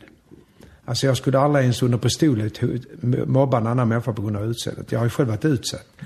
En av mina forna klasskamrater ringde till Margareta. Det lustiga var att hon hittade hans telefonnummer i morse. Så jag ska ringa och se om jag får tag i dem. Han ringer till Margareta och frågar om han får lov att ringa till mig. Ja, sa Margareta, han har inga hemliga telefoner. Och ringer mig när jag sitter i bilen och så pratar vi 5 minuter så börjar han gråta. Så säger han, jag är allvarligt sjuk, jag vet inte hur länge jag lever. Men jag vill bara säga till dig, Björn, att du var en av de få som inte mobbade mig. För han stammade väldigt svårt. Och då sa jag, hur ska jag kunna mobba dig? Jag var ju själv mobbad. Och då tänker jag så här, efter alla dessa år så ringer denna klasskamrat mig. Bara för att säga de orden. Då har du det där med att du kan aldrig gömma dig för barn. Alltså det är därför jag skriver om barnen så ofta. För de finns kvar hos dig. Jag har skrivit att det sista brevet som skrivs till en gammal människa har barnet inom henne som avsändare. Så det sista som tränger ut i din regnbågshinna och din iris, det är den gamla människan när du blir gammal. Och det är därför många människor som är gamla kan behålla barnsligheten inom sig. Om man går i barndom heter det också. Så att riktigt gamla människor som är sjuka, de har ju blöja och kissar och bajsar. Ligger i fosterställning. Så läppen som är bortoperad och ljudet i min skalla har präglat min personlighet. Och det innebar också att jag hade väldigt komplex för mitt utseende. Och att jag vill inte se mig själv i spegeln. Margareta fick ju frågan av Fredrik och Filip som du kan se på YouTube. Så hon har aldrig sett mig stå framför spegeln, vilket alla tror att jag står framför spegeln, att jag är fåfäng. Men jag ser inte mig själv som andra människor ser mig. Jag har kvar fantombilden av mig själv och har inga speciella tankar om mitt utseende. Däremot så är jag ju angelägen om att jag ska vara vältränad och orka mycket. Jag går inte omkring med smutsiga byxor eller jag rakar mig varenda dag och jag försöker se prydlig ut. Men det är någonting helt annat än att vara fåfäng. Du har också sagt det i något sammanhang. Du tittar inte ens på dig själv i spegeln när du rakar dig. Nej, absolut inte. Och du ska veta en sak. Det är det första jag gör på morgonen. Margareta vill att jag ska raka mig. Hon tog om när jag skäggstubb. Jag hade faktiskt skäggstubb på någon Melodifestival där för August, han som pratar stockholmska, sa farsan, du ska ha stubb, ser du. Så tittar du på YouTube så ser du att jag har skäggstubb. Jag hade bara 3 dagar. Ja, men i alla fall. Jag har sett dig på bild med lite skägg. Det ser bra ut. Ja. Då är det så att alltså om jag ska titta på självspel, så ska jag liksom betrakta detta ansikte. Och alltså jag ser inte mig själv som andra människor ser mig. Jag tror jag har kvar den bilden av mig själv som jag hade när jag led så mycket av att se ut på det sättet. Du vet, jag ansågs nu så lite trevlig ut när jag växte upp och hade lätt för kvinnor och flickor. Men du vet att jag ser inte mig själv på samma sätt. Alltså jag har ju hört många kvinnor uttala sig om mitt utseende, men jag har aldrig tagit det till mig. Det är synd att ha Margareta, för hon kan uttala sig bättre än vad jag kan. Hon hade kunnat svara lysande på den frågan. Därför att hon talar ju ständigt med mig om vikten av att jag ska kunna se på mig själv med lite självuppskatt. Alltså många tror att jag är självgod. Alltså det är en väldigt falsk bild. Alltså jag ser inte mig själv som om jag vore märkvärdig. Jag tror det är därför jag är som jag är mot mina medmänniskor. Att om du frågar någon som har träffat mig så vet de att de säger nog han är snäll och han är artig och vänlig. Jag menar inte att de ska berömma mig, men jag tror nog de säger att jag är artig och vänlig och gör mitt bästa. Och jag tror det har att göra med att jag inte tror mig om att vara för mer än andra människor och att jag har varit utsatt själv.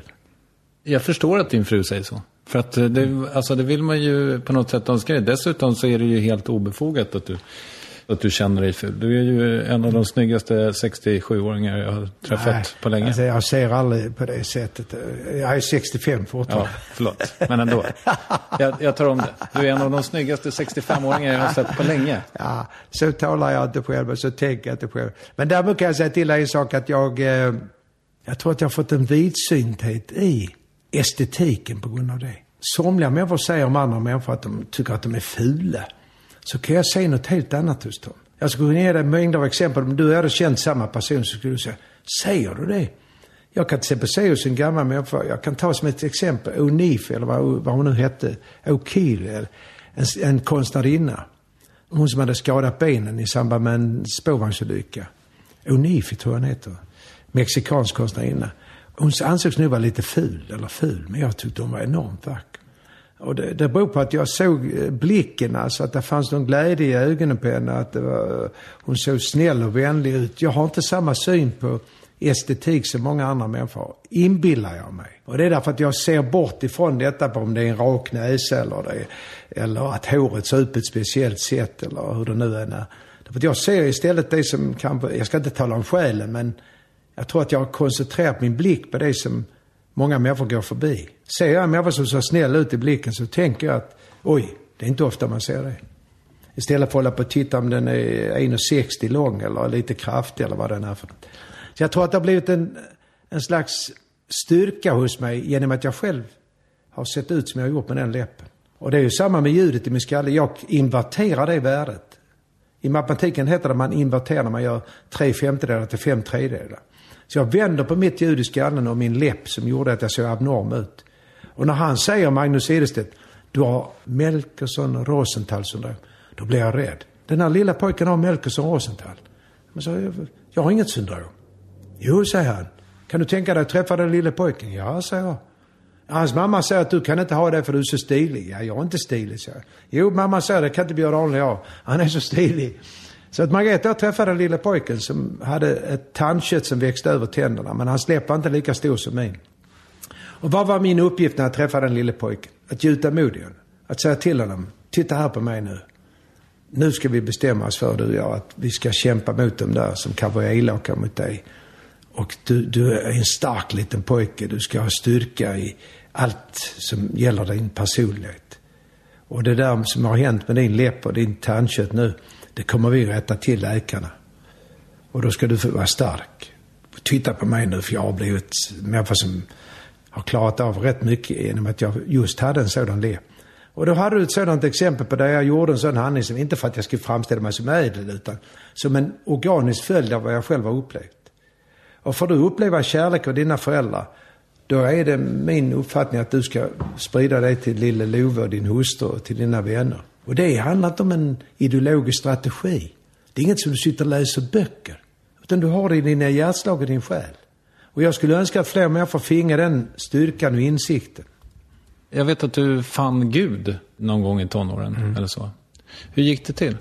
Ja, dels så följde jag mamma och pappa till Elenförsamlingen, Pingstkyrkan i Malmö. Och lyssnade på Einar Ekberg och sångerna och sen mamma som var troende. Pappa var egentligen ännu starkare troende, men han var inte knuten till församlingen. Och mamma och pappa tog hand om flera människor. Jag fick reda på långt senare att vi hade en människa inneboende hos oss i 1 år som inte hade några pengar. Hon skulle bli sjuksköterska. Det berättade hon för mig i Limhamns kyrka. Hon säger, Björn, du har suttit i mitt knä när du var 2 år gammal. Nej, sa jag då, men jag har inte suttit i ditt knä. Jo, men hur kan jag ha gjort det? Var ni hemma och besökt oss? Nej, jag bodde hos dina föräldrar och dig och din bror och din syster. Nej, vi hade ingen vi var 5 personer. Ja, men jag fick bo där hemma för jag hade inga pengar när jag skulle utbilda mig till sjuksköterska. Och då tog mamma och pappa hand om denna kvinnan, såg till så hon hade någonstans att bo. I alla fall, jag har erövrat en insikt att kärleken är en kraft som ingenting kan förgöra på jorden och är starkare än atombomber. Och att ingen evolutionsteori kan uttala sig om estetik och etik. Och ingen nobelpristagare i fysik, kemi, medicin kan förklara hur livet blir till. Och ingen som framhärdar i tankar kring aminosyror och Big Bang kan förklara vad som hände innan något blev till. Och man godkänner ju aldrig att något blir till av intet, men det gör man i första skedet för man vill inte diskutera det som fanns dessförinnan för då blir de helt ställda. Och säger de att universum ständigt expanderar, ja, vad expanderar det i då? Ja, verkligen. Och vad var det i begynnelsen? Och jag menar att Gud är inte en gubbe upp i himlen, utan man ska gå till Johannes evangeliet. Gud är ande. Och det är därför jag inte håller på att strida om den muslimska världen i förhållande till judendom eller katolicism eller Luthers protestantiska kyrkan. Utan jag tänker alltid Gud som ande.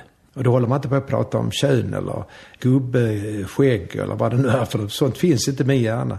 Utan Gud är ande, och eftersom själen inte väger någonting och kärleken har visat sig kunna överleva allt, överallt, i alla tider. Och som jag sa tidigare, att godheten måste döma sig själv till att oupphörligt vara mer stark än ondskan. Globalt sett så insåg jag med tiden att den enorma glädjen jag kan känna inom mig och den gränslöshet jag kan känna när jag skriver och inte behöver låsa några dörrar eller stänga några dörrar, och när du frågar mig jag orkar, och det där hålet man har i sin bröstkorg, då har jag den glädjen och den insikten och den övertygelsen att det som jag har inom mig i själ och ande, det ska ingenting få lov att förgöra. Jag ska aldrig hemfalla åt bitterhet, avund, hat, utan ta vara på havet, åkrarna, rapsen, barnen, skönheten i himlen, naturen, respekten för att inte någon Darwin kan förklara hur påfågelsvingen kan vara så vacker. att solen bland biljoner solar ser till så att det finns levande varelser på jorden. Att vi andas in syre och andas ut koldioxid. Och att det tar 80 sekunder med syrebrist i hjärnan och du kan få skada för livet. Och livet blir till i död materia. Och det lilla barnet sprattlar och skrattar och leker och sjunger sedermera. Allt det där är för mig sakrosant och heligt. Och det kan ingen fysiker, matematiker, kemist eller biolog förklara för mig och prata bort.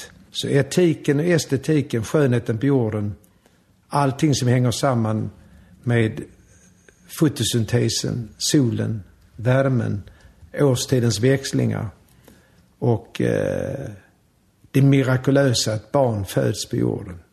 Och att ingen kan förklara vad som händer innan födelsen och efter döden gör sammantaget att jag vetter mer åt en religion, en gudstro, än ateism. Och när jag var ute i Åkesov, inte så långt därifrån, och pratade med blivande präster, då sa jag en mening som de aldrig hört förut. Ateisterna är världens mest troende människor. Därför att om du lägger utsagan Gud existerar inte en vågskål och utsagan Gud existerar en annan vågskål, så väger de exakt lika långt mycket semantiskt sett. Lika lite som du kan förklara matematikens begynnelse, som du kan förklara hur livets begynnelse är, universums begynnelse, lika lite kan du förklara hur det är möjligt att vi kan tänka med våra synapser, röra oss i själarna som inte väger något med ljusets hastighet. Och ändå ha någon slags konstig omtanke för människor som vi alla har träffat, som bor tusentals mil bort. Så att vi kan sitta och gråta när vi läser eller ser bilder från ett barn som dör eller ett krig. Då har du en slags omsorg om dem som du inte känner, aldrig har träffat. Varav kommer den omsorgen? Ja, inte av hat. Däremot är jag intresserad av din teori om var hatet kommer ifrån. För det finns ju väldigt mycket och du har ju fått känna på det. Absolut. Hatet kan inte förklaras enkelt, men det kan belysas. Hat kommer alltid från din egen själ och ditt eget hjärta och ditt eget liv. Kommer aldrig utifrån. Blir du hatad som människa, som barn av andra människor, föräldrarna som är elaka mot dig, så lär du dig och kan imitera de beteendena. Får du kärlek från begynnelsen av dina föräldrar och syskon, om du har sådana, då har du svårt att förneka den kärleken framöver ditt liv.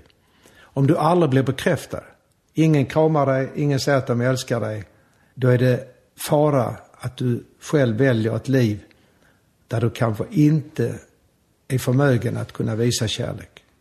Får du mycket kärlek så ger du kärlek. Det finns barn som inte får så mycket kärlek men som ändå väljer att bli kärleksfulla som vuxna människor. Det finns de som gått igenom enorma svårigheter men som ändå väljer att utföra handlingar som är altruistiska och goda. Men det är min plikt som pappa och förälder att visa på kärlek till barnen. Och har man upplevt mycket kärlek så är det min plikt att ge kärlek tillbaka. Och hatet kommer utav att du är utsatt för att inte få värme, inte få bekräftelse, inte bli betraktad. Som du stöts bort som en malign svulst inom onkologin. Som om du vore pestsmittad. Och det är därför jag säger att det samhälle vi hade när jag växte upp i Sverige, där vi höll reda på varandra i huset. Vi hade nycklar runt halsen, vi la nycklar under dörrmattan. Vi brydde oss om varandra i trappan. Jag fick in och ta en bulle hos min granne, Olsson. Och det var omsorg och kärlek. Och det var en trygghet. Och detta har jag kvar i vuxen ålder. Så jag skulle önska att vi fick en andlig revolution i Sverige. Nu talar jag inte om religiositet. Jag talar inte om någon konfession. Jag talar om en andlig revolution. Att vi måste se till att visa varandra respekt. Bjuda in varandra. Det är därför vi åker långt bort på semester. Du åker inte långt bort på semester för att du ska vara hatisk. Eller bekräfta fördomar. Du åker till Thailand, Grekland, Italien, Kina och Indien, Afrikas kontinent för att du är nyfiken. Inte bara för att få sol och värme och ligga på stranden. Och den globala längtan, den kan du bära med dig inom dig själv sedan. Det är därför du har omsorg om tsunamin. Det är därför du gråter när du ser bilderna. Det är därför de som är utsatta för tsunamin, som inte har någon mat själva nästan och inga kläder på kroppen, skänker till de som är drabbade. Och det är därför du kan sitta och titta på barn som svälter i Afrika. Inte för att du skulle vara gråtmild, utan du tänker bara, tänk som det ser ut som det är. Och då har du en inställning som är etisk och sen kan den bli ideologisk också. Att du inte väljer att bli främlingsfientlig eller hatisk eller fascistoid eller nazistisk. Och inser man då till exempel att Stephen Hawking, som inte kan tala idag, världens främsta fysiker, och Thomas Tranströmer som efter sin andra stroke knappt kan tala, och Malala som är världens modigaste människa, som blir skjuten i huvudet av talibaner. Om du tar in alla dem om Mandela och Moder Teresa, så tar du in Adolf Hitler som liknar en tattare och en tavling. Alltså världens mest oariska människa. Tar du in Adolf Hitler så dömer han ut Stephen Hawking, Thomas Tranströmer, Malala och Mandela. Världens mest misslyckade människa dömer ut mina hedersgäster. Och där har du insikten att detta är en hatisk människa därför att han har inte fått uppleva kärlek som barn. Han har inte blivit bekräftad. Han kompenserade med en slags storhetsvansinne och hat mot medmänniskor. Däremot en Mandela som sitter 29 år i fängelse underlåter att underblåsa ett inbördeskrig. Vad gör Desmond Tutu? Han slår följe med Mandela och bestämmer sig för försoning och förlåtelse. Vad gör Malala, världens modigaste flicka och människa? Jo, när de frågar henne, vad skulle du gjort om du träffade de männen som sköt dig i huvudet? Nu säger hon världens vackraste mening. Om de hade döttrar, önskar jag att döttrarna finge gå i skolan. Det är världens viktigaste mening. Om de hade döttrar, önskar jag att de finge gå i skolan. Den meningen skulle vi lära ut för alla barn i skolan. Och kan du ge den kärleken till barnen i skolan och tala som jag gör till barnen och ungdomarna och vuxna människorna ute och framträder, så sitter de och häpnar och tänker, vad säger han för någonting? Han bjuder in hedersgäster, de är ju inte där men de är imaginära. Och så bjuder han in Hitler. Och då speglar jag ju nazismen och fascismen i en enda mening. Alltså jag går in på kärnan. Och då behöver jag inte stå och hålla långa filosofiska utläggningar. Och då tänker jag, vad är det han säger för någonting? Vad röstar du på? Socialdemokraterna. Och jag har ibland vett åt Miljöpartiet. Jag har liksom inte kunnat bestämma mig mellan av taktiska skäl. Sen undrar jag också, du luktar ju väldigt gott. Vad använder du för parfym? Ja, det vet jag mig inte ens, men det är en parfym. Det är som jag tar efter att ha rakat mig. Det är Margareta som har köpt, jag vet inte vad den heter. Okej. Nej. Du köper fortfarande inte dina kläder själv? Nej, absolut inte. Nej. Det är jag inte betrodd med. Är du feminist? Ja, i betydelsen, jag är nog mer feminist än de flesta andra, därför jag är den enda första som skrivit en bok som heter Kvinnan det första könet. Och sen menar jag att jag är stenhård när det gäller att inga kvinnor på jorden ska förtryckas. Ingen man ska bestämma om en kvinnas sexualitet. Inga kvinnor ska stympas. Inga kvinnor ska våldtas. Alla kvinnor ska ha samma lön för samma jobb. Jag skulle inte vara ett dugg större om jag hade 10 kvinnliga chefer och överordnade. Jag har aldrig förstått det där tänket. Jag tror att pappa var den mest emanciperade man som jag kunde tänka mig. Men jag visste ju inte vad det var när jag var liten. Men han cyklade omkring med mig och han hämtade mig och lämnade mig. Och han talade aldrig om att vara feminist. Han visste inte vad det var för någonting. Han var en praktisk, utövande, emanciperad man som älskar sin hustru och sina barn. Och i mitt eget fall så tror jag nog att jag kan säga, om jag skulle fråga Margareta inne, jag är ju ingen förtryckande man. Jag har ju nog mina egenheter med mina fel och brister. Men jag har aldrig sett mig som en som skulle vara mer värd än en kvinna. Det är ju helt befängt. Det är ju absurt. Alltså bara tanken är för mig så främmande så det finns ju inte. Så när jag ser och läser och betraktar det som sker ute i världen idag med förtryck mot kvinnor. Och som jag nämnde tidigare när vi satt och grät, Margareta och när vi såg filmer från Indien med kvinnan som blev mördad och våldtagen. Så har det att göra med en insikt att radikala män och kloka män kan aldrig någonsin förtrycka kvinnor. Så i betydelsen lika lön för lika arbete och respekt för kvinnor i alla sammanhang, det finns inom mig. Och nu levde jag ju tidigt, jag var inte så gammal när jag började leva med kvinnorna, och det innebär också att jag har lärt mig det mesta av kvinnor. Och när August, den yngste sonen, och Margareta köper kläder till mig, så beror det på att jag tänker att Margareta har lite bättre blick än vad jag har för kläder. Men jag tycker det är roligt att bära det. Alltså. Jag tycker det är jätteroligt att bära kläderna. Så det är inte så att jag tror att jag inte skulle kunna klara det. Men jag hade nog klarat att köpa kläder om jag hade gett mig ut. Men jag tycker om att vara prydligt klädd och hel och ren, som man sa när jag växte upp. Så är det. Så jag är feminist i de avseendena. Nu sa du att med dina fel och brister, vad har du för fel och brister? Ja, tidigare var jag att jag ältade. Det har jag ju försökt komma över. Jag har en del till som du kommer att bli lite överraskad när jag säger. Ja. Jag tror det är ett fel hos mig. Jag tycker inte själv att det är fel, men andra säger att det är fel. De tycker jag är för snäll. Jag menar, jag har gjort reklamsammanhang för Ikea, Arla, Posten, Clas Ohlson och Lager 157 och allt vad där.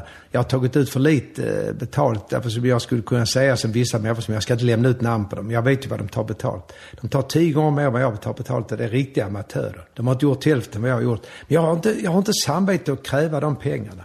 Jag skulle nog kunna kräva mer betalt om jag ville. Idag gör jag det helt gratis ju. Jag går på förlust idag för jag åker taxi ut. Så förlusten är väl 1200 kronor. Men jag bryr mig inte om det därför att jag sitter inte och planerar vad jag ska göra för jag ska tjäna mycket pengar. Jag sitter inte och kalkylerar så att nu ska jag göra det för jag ska få de pengar. Och Margareta vet om att jag har aldrig drömt om att vara rik. Alltså jag sysslar inte med ekonomin hemma heller. Margareta sköter ju allt detta. Jag har ingen längtan efter detta. Barnen vet ju om detta. Och det innebär också att mina fel och brister, de är nog rätt många, men det är inga fel och brister som skadar andra människor.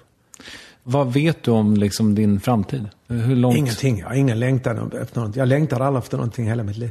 Aha. Jag har aldrig längtat efter någonting. Jag har inga planer. Jag vet att jag ska skriva böcker 2 år framåt nu.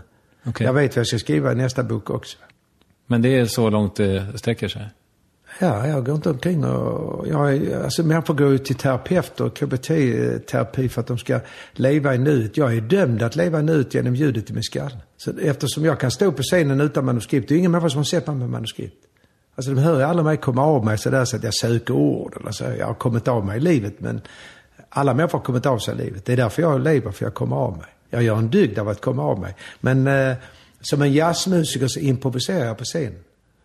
Men jag är väldigt koncentrerad på scenen och väl förberedd.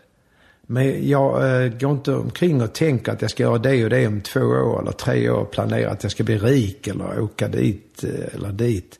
Jag gör mitt yttersta varje ögonblick jag är på uppdrag. Så nu när jag sitter och pratar med dig så tömmer jag det mesta av mig själv. Det du inte vet om, men som jag kan säga utan att ha det minsta lilla skam i kroppen. Jag kommer vara alldeles utpumpad när jag kommer hem. Därför att jag är extremt koncentrerad. Och jag vet att jag ska köra till Gagnef för morgonen. Och sen ska jag sova där 1 dygn, så ska jag till Uppsala och bli filmad och göra framträdanden. Så att jag tömmer mig ganska mycket när jag framträder. Och det kan man kalla för, det är ju inget fel, men nej, det kallar jag inte för ett fel.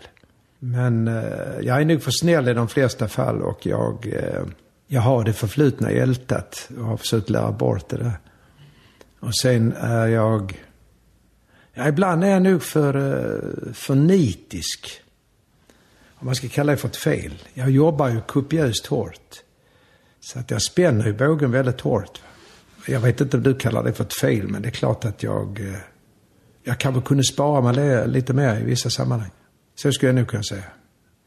Men jag har aldrig förstått de som ska dölja sina fel och försöka låtsas att de inte har fel. Och så här. Jag menar, det är ju trams. Det första jag pratade om var just detta med ömtåligheten och skörheten. Jag menar, det är ju inget jag har prestige för. Det är ju väldigt viktigt att tala om det. Man skapar ju styrka hos andra människor som har det jobbet i stunden eller under en tid. Genom att själv säga, ja men jag förstår det. Då kämpar vi på här nu. Jag ställer för mina barn också. Jag menar, då måste man ju tala om detta. Min äldste son var arbetslös rätt länge. Nu har han fått jobb. Ingenting gör mig mer glad. När August ringer mig och säger, nu pappa, jag har lämnat in min uppsats. Nu skriver jag om Hill och jag skriver om Gauguin. Då är jag mer glad än när jag får ett Augustpris själv. Och det är så jag fungerar som människa. Jag skulle egentligen mest vilja fråga dig, till att börja med, om du vill rekommendera något. Jag skulle i så fall lite försiktigt vilja rekommendera att... Jag har många människor som ringer mig. Jag ska inte lämna ut några namn. Jag hade en människa som ringde som satt på psykiatrisk klinik. Han ringde mig och jag kunde prata om 5-6 timmar i veckan. Jag vet inte var han bor eller vet inte så mycket om han skriver i alla fall. Och skriver väldigt bra. Han läste upp för mig. Alltså andra som ringer mig som har bekymmer med sprit eller vad det nu är. Då kan jag rekommendera att inte stöta bort andra människor. Gör det inte märkvärdigt. Glöm inte att jag öppnar telefonnummer. Jag slänger inte på luren. Jag för samtal med människor. Så min rekommendation är, ha öppna sinnelag. Bjud in några människor som har svårt i livet. Gör det lilla du kan för att hjälpa till. Utan att det ska synas utåt. Utan att du ska få beröm. Utan att du ska få pengar. För du blir själv så mycket rikare om du lär dig den ödmjukheten inför att du själv i stunden är privilegierad. Psykiskt frisk, somatiskt frisk. För just den ömtåligheten och snabbt det kan gå bör rikta dig mot vikten av att du är till för andra människor då och då. Och om alla gjorde detta och vi adderade det så skulle det kunna bli en enorm kraft i världen. Och det handlar om att åka ut, titta, se, vara nyfiken. Åk inte ut för att du ska vara fördömande. Stäng inga dörrar för människor som söker dig för att de vill tala med dig eller komma i kontakt med dig. Utan tänk istället så här, det är ju nåd. Det finns människor som lever så ensamma. Och då är det nåd att människor vill vara din vän eller bli kamrat med dig eller bekant. Och då ska man ju se detta som en slags privilegierad handling eller ett privilegium att du blir betraktad av en annan människa, utvald av en annan människa. Det är väldigt stort. När jag är död så vet jag vad mina barn kommer att tänka mig. Att han älskar oss, han gjorde sitt yttersta. Han var snäll mot oss. Och det är inget som jag går och strävar efter att de ska säga. Men jag tror att jag har gjort mig förtjänt av att de ska säga det. Så kan man nog säga. Mm. Vem tycker att jag ska intervjua i Värvet? Jag tycker du ska intervjua David Lega. Okej. Stort tack för att du tog dig tid, hörru. Ja, det här var faktiskt riktigt roligt. Och dessutom har jag fått 5-6 frågor som jag tyckte var riktigt bra och skarpsinniga. Och dessutom oförutsägbara. Och jag kan också säga som en sån här pendang och slutkläm att jag har gjort mitt yttersta för att besvara alla frågor så sanningsenligt jag kan, så ärligt jag kan. Så när jag åker hem nu så kommer jag tänka att jag kommer inte ha dåligt samvete. Jag har inte spelat teater. Jag har gjort mitt bästa. Jag kommer säga till mig att det var precis så givande som jag trodde. Ja, vad roligt. Och jag är glad att jag lyssnar på det radioprogrammet på dig. Det är viktigt att sprida ord på ett okonventionellt sätt. Och då är detta ett okonventionellt sätt. För att i tv idag får du inte tala till punkt. I radioprogram idag får du inte tala till punkt. Inte ens i ett sommarprogram. Jag vill nog avsluta med att säga 15-16 av mina metaforer. Du behöver inte ta med det, men det är lite roligt att säga dem så här. Jag säger det, jag tycker det är lite skoj att säga dem. Du får ta med dem om du vill. Mina berättelser är flyttfåglar som söker värmen.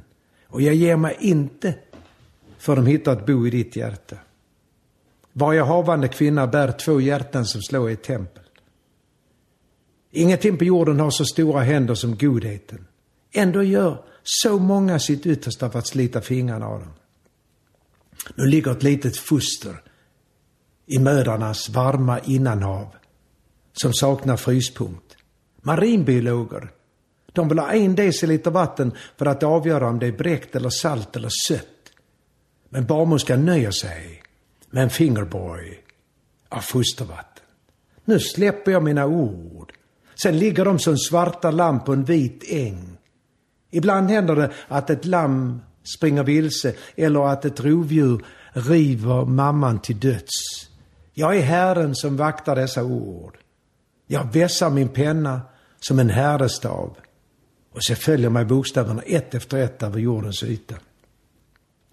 Mina berättelser är flyttfåglar. My stories are migratory birds, seeking warmth, and I won't give in until they nest in your heart. Every pregnant woman carries 2 hearts that strikes in a temple. Min själ väger inte mer än drömmen i en fjäril.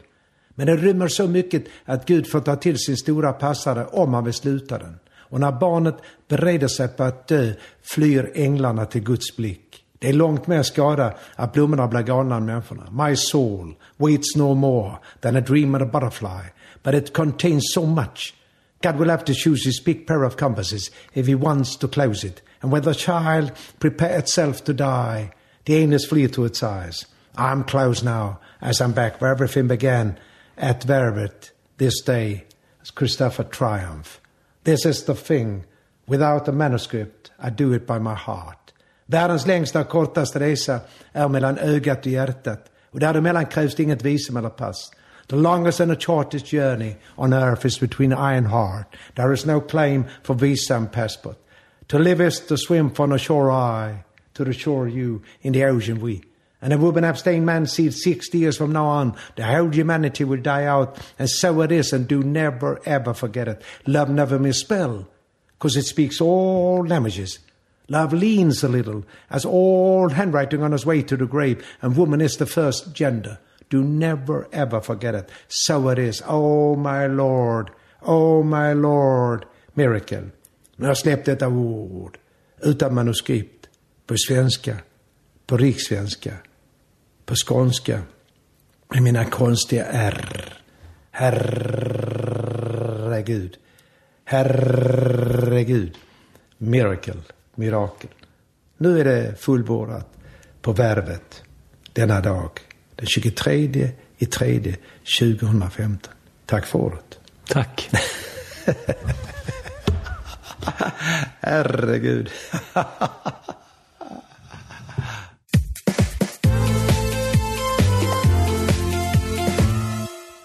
Jag har intervjuat snart 200 pers här ute och Björn Ranelid måste jag ju säga är en av de allra mest originella och härliga. Jag gillar människor som tar sig själva på stort allvar och vi hade en väldigt trevlig stund, jag och Björn.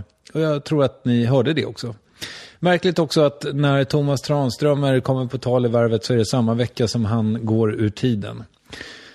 Nåväl, du har lyssnat på det 169 avsnittet av Värvet med mig, Kristoffer Triumf. Jag heter @triumf på Instagram och Twitter. Lovisa Olsson som klipper och är redaktör för Värvet heter @ganskanow på samma medier. Tack för att du lyssnar. På onsdag blir det en sån här dubbelpostning igen. Då kommer ett avsnitt av Värvet International med Bill Maher. Vi hörs då. Puss och kram. Hej.